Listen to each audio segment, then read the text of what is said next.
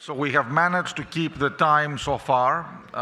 We are spot on time. And this is the last session before lunch.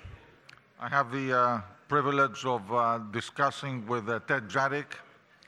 Ted is the head of DNB Markets, and we're delighted, frankly, that and privileged that we have partnered with DNB for 3 years in a row for the organization of this event. So thank you very much, Ted. It's our pleasure.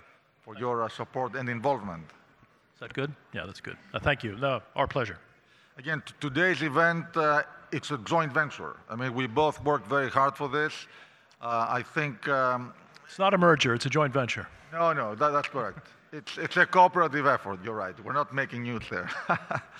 So, starting our discussion, I wanted to ask you, today, shipping is literally at crossroads. I mean, we see lots of pressures coming from the shipping market, but we also see a lot of uncertainty and pressures coming from outside the shipping market. So, what do you consider being the major challenges and risks in shipping today?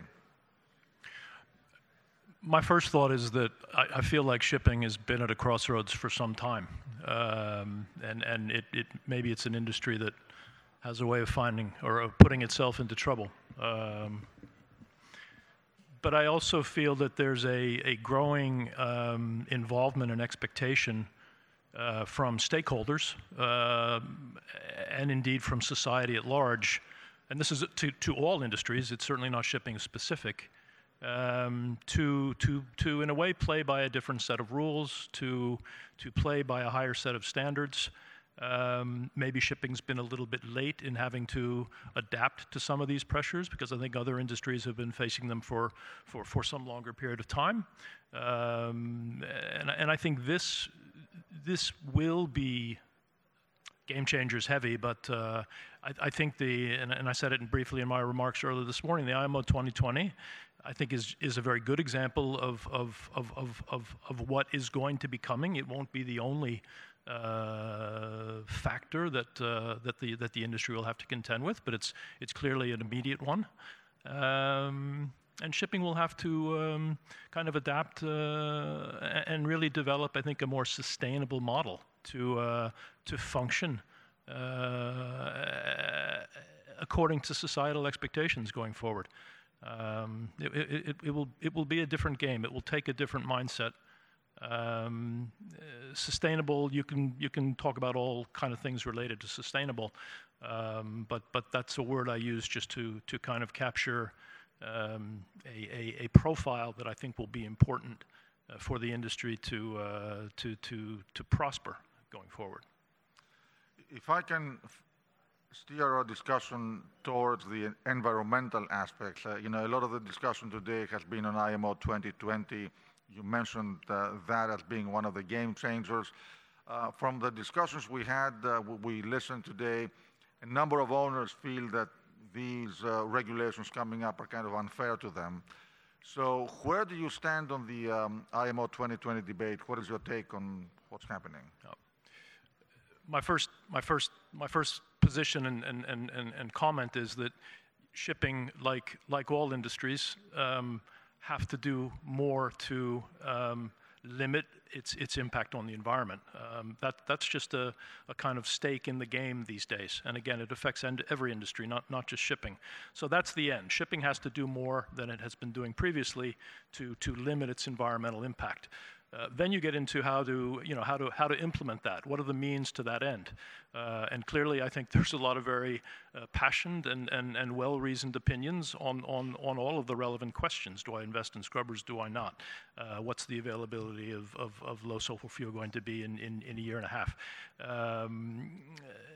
What's the spread going to be, and how does that impact the return on a scrubber investment? So those are just the means.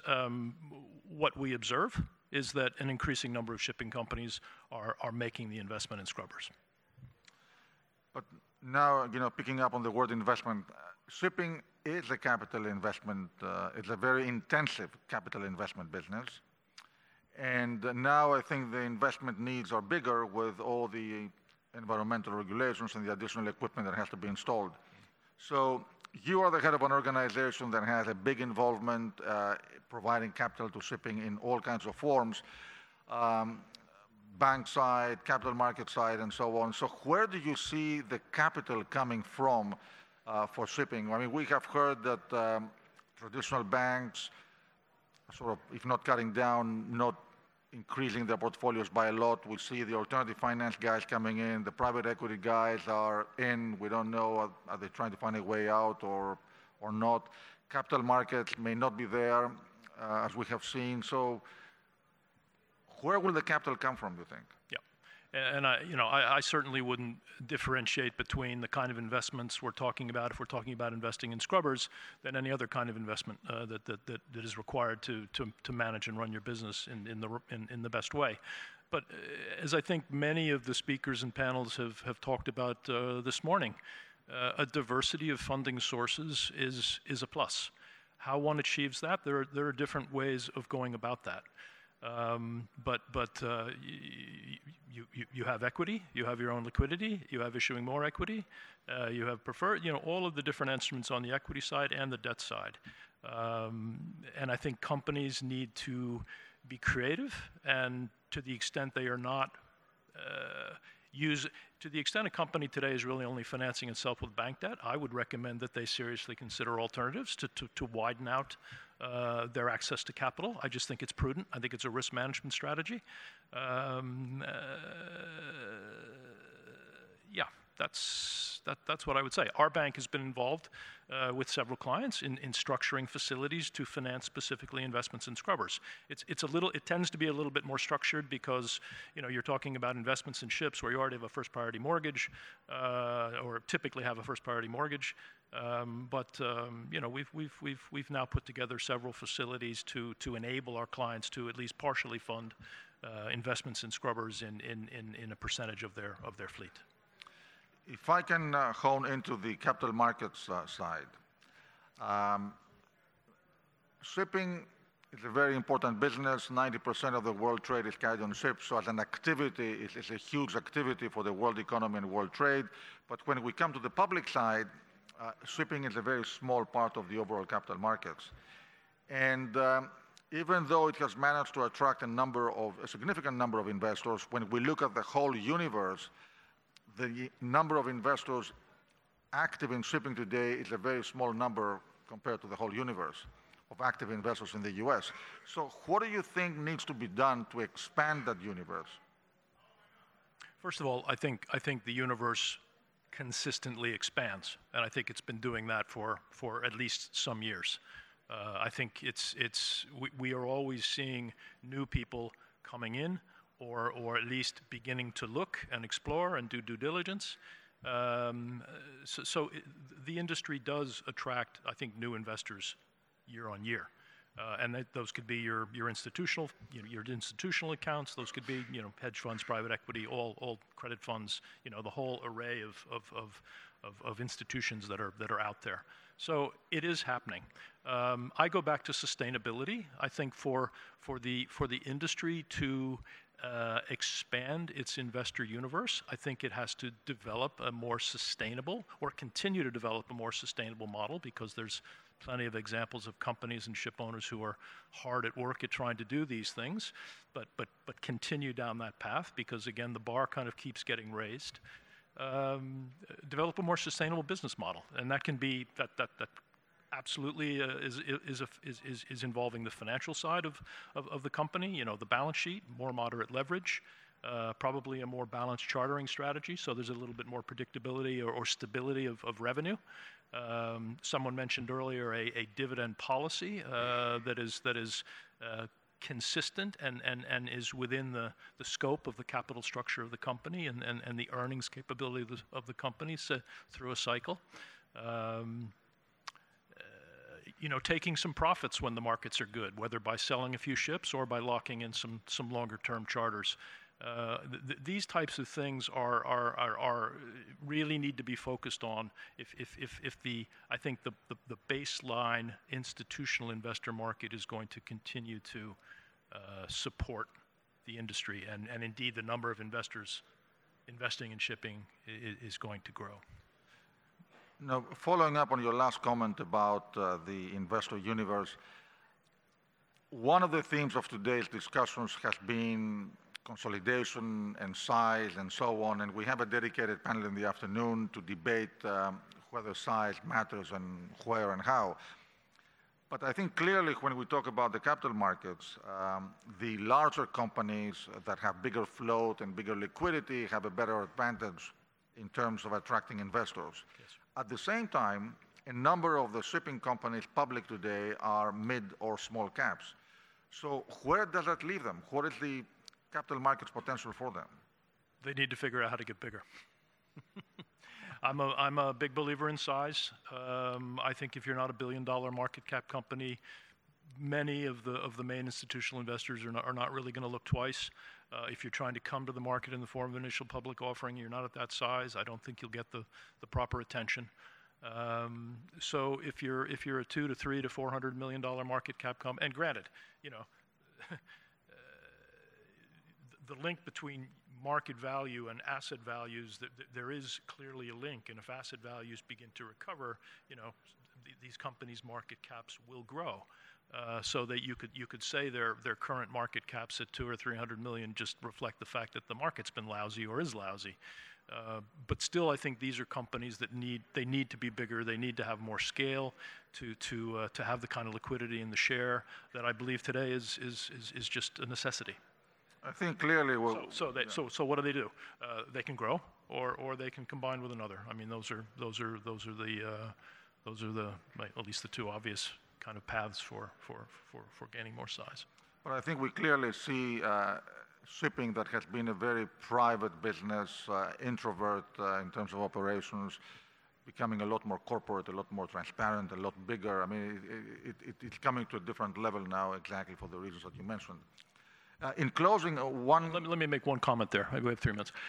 Because I think someone made a comment on one of the panels earlier that I do think is quite important, and I wanted to be sure that I covered it. And I don't want to minimize the importance of private companies in this industry. They are still significant players. They're from an ownership perspective, I'm sure the vast majority of the world's fleet is, or at least a large majority of the world's fleet is owned by private interests.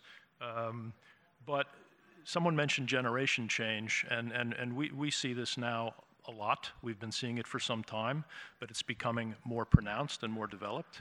You know, younger members of families who have been traditional ship-owning families, they have, I would say, in many cases, different sense of priorities. They seem to be much more open to looking at alternatives for raising capital.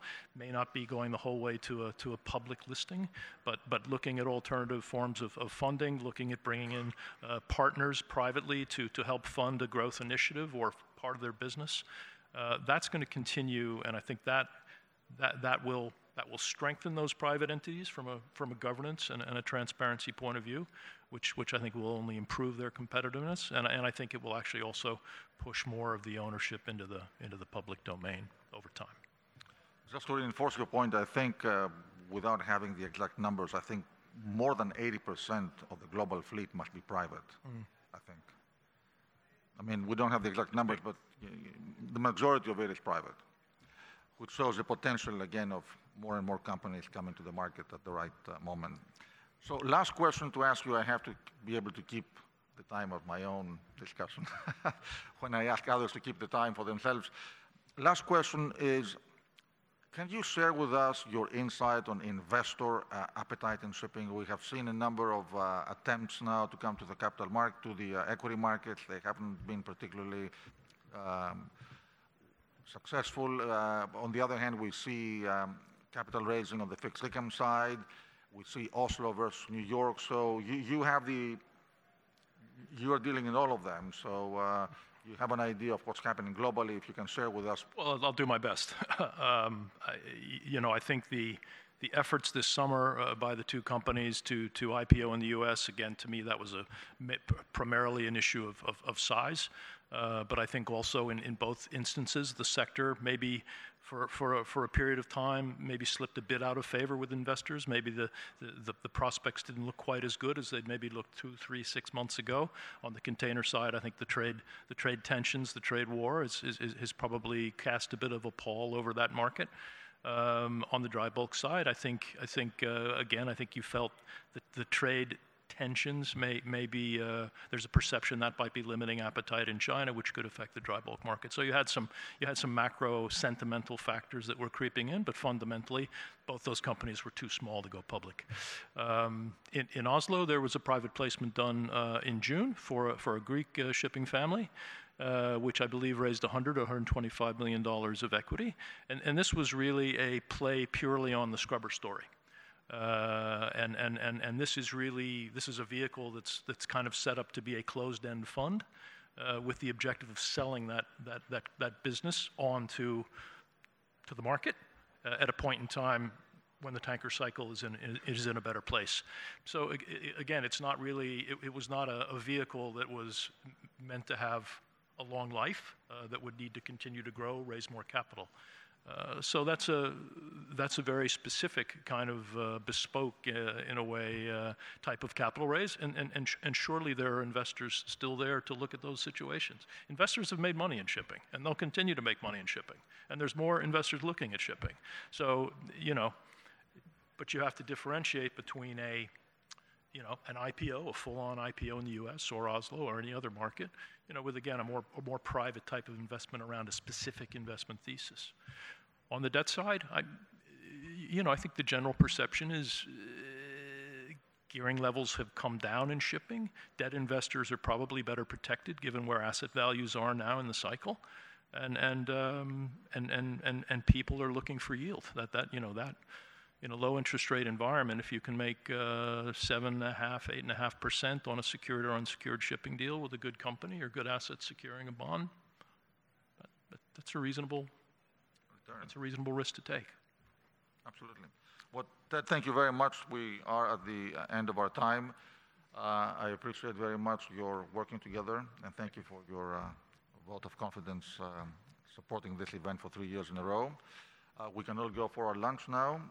We have a great set of speakers, the Undersecretary of Commerce and the Head of Shell Shipping and Trading. And we have a packed agenda, top topics in the afternoon. So those of you who signed up for lunch on the 3rd floor, please, let's go. And thank you very much again. Thank you.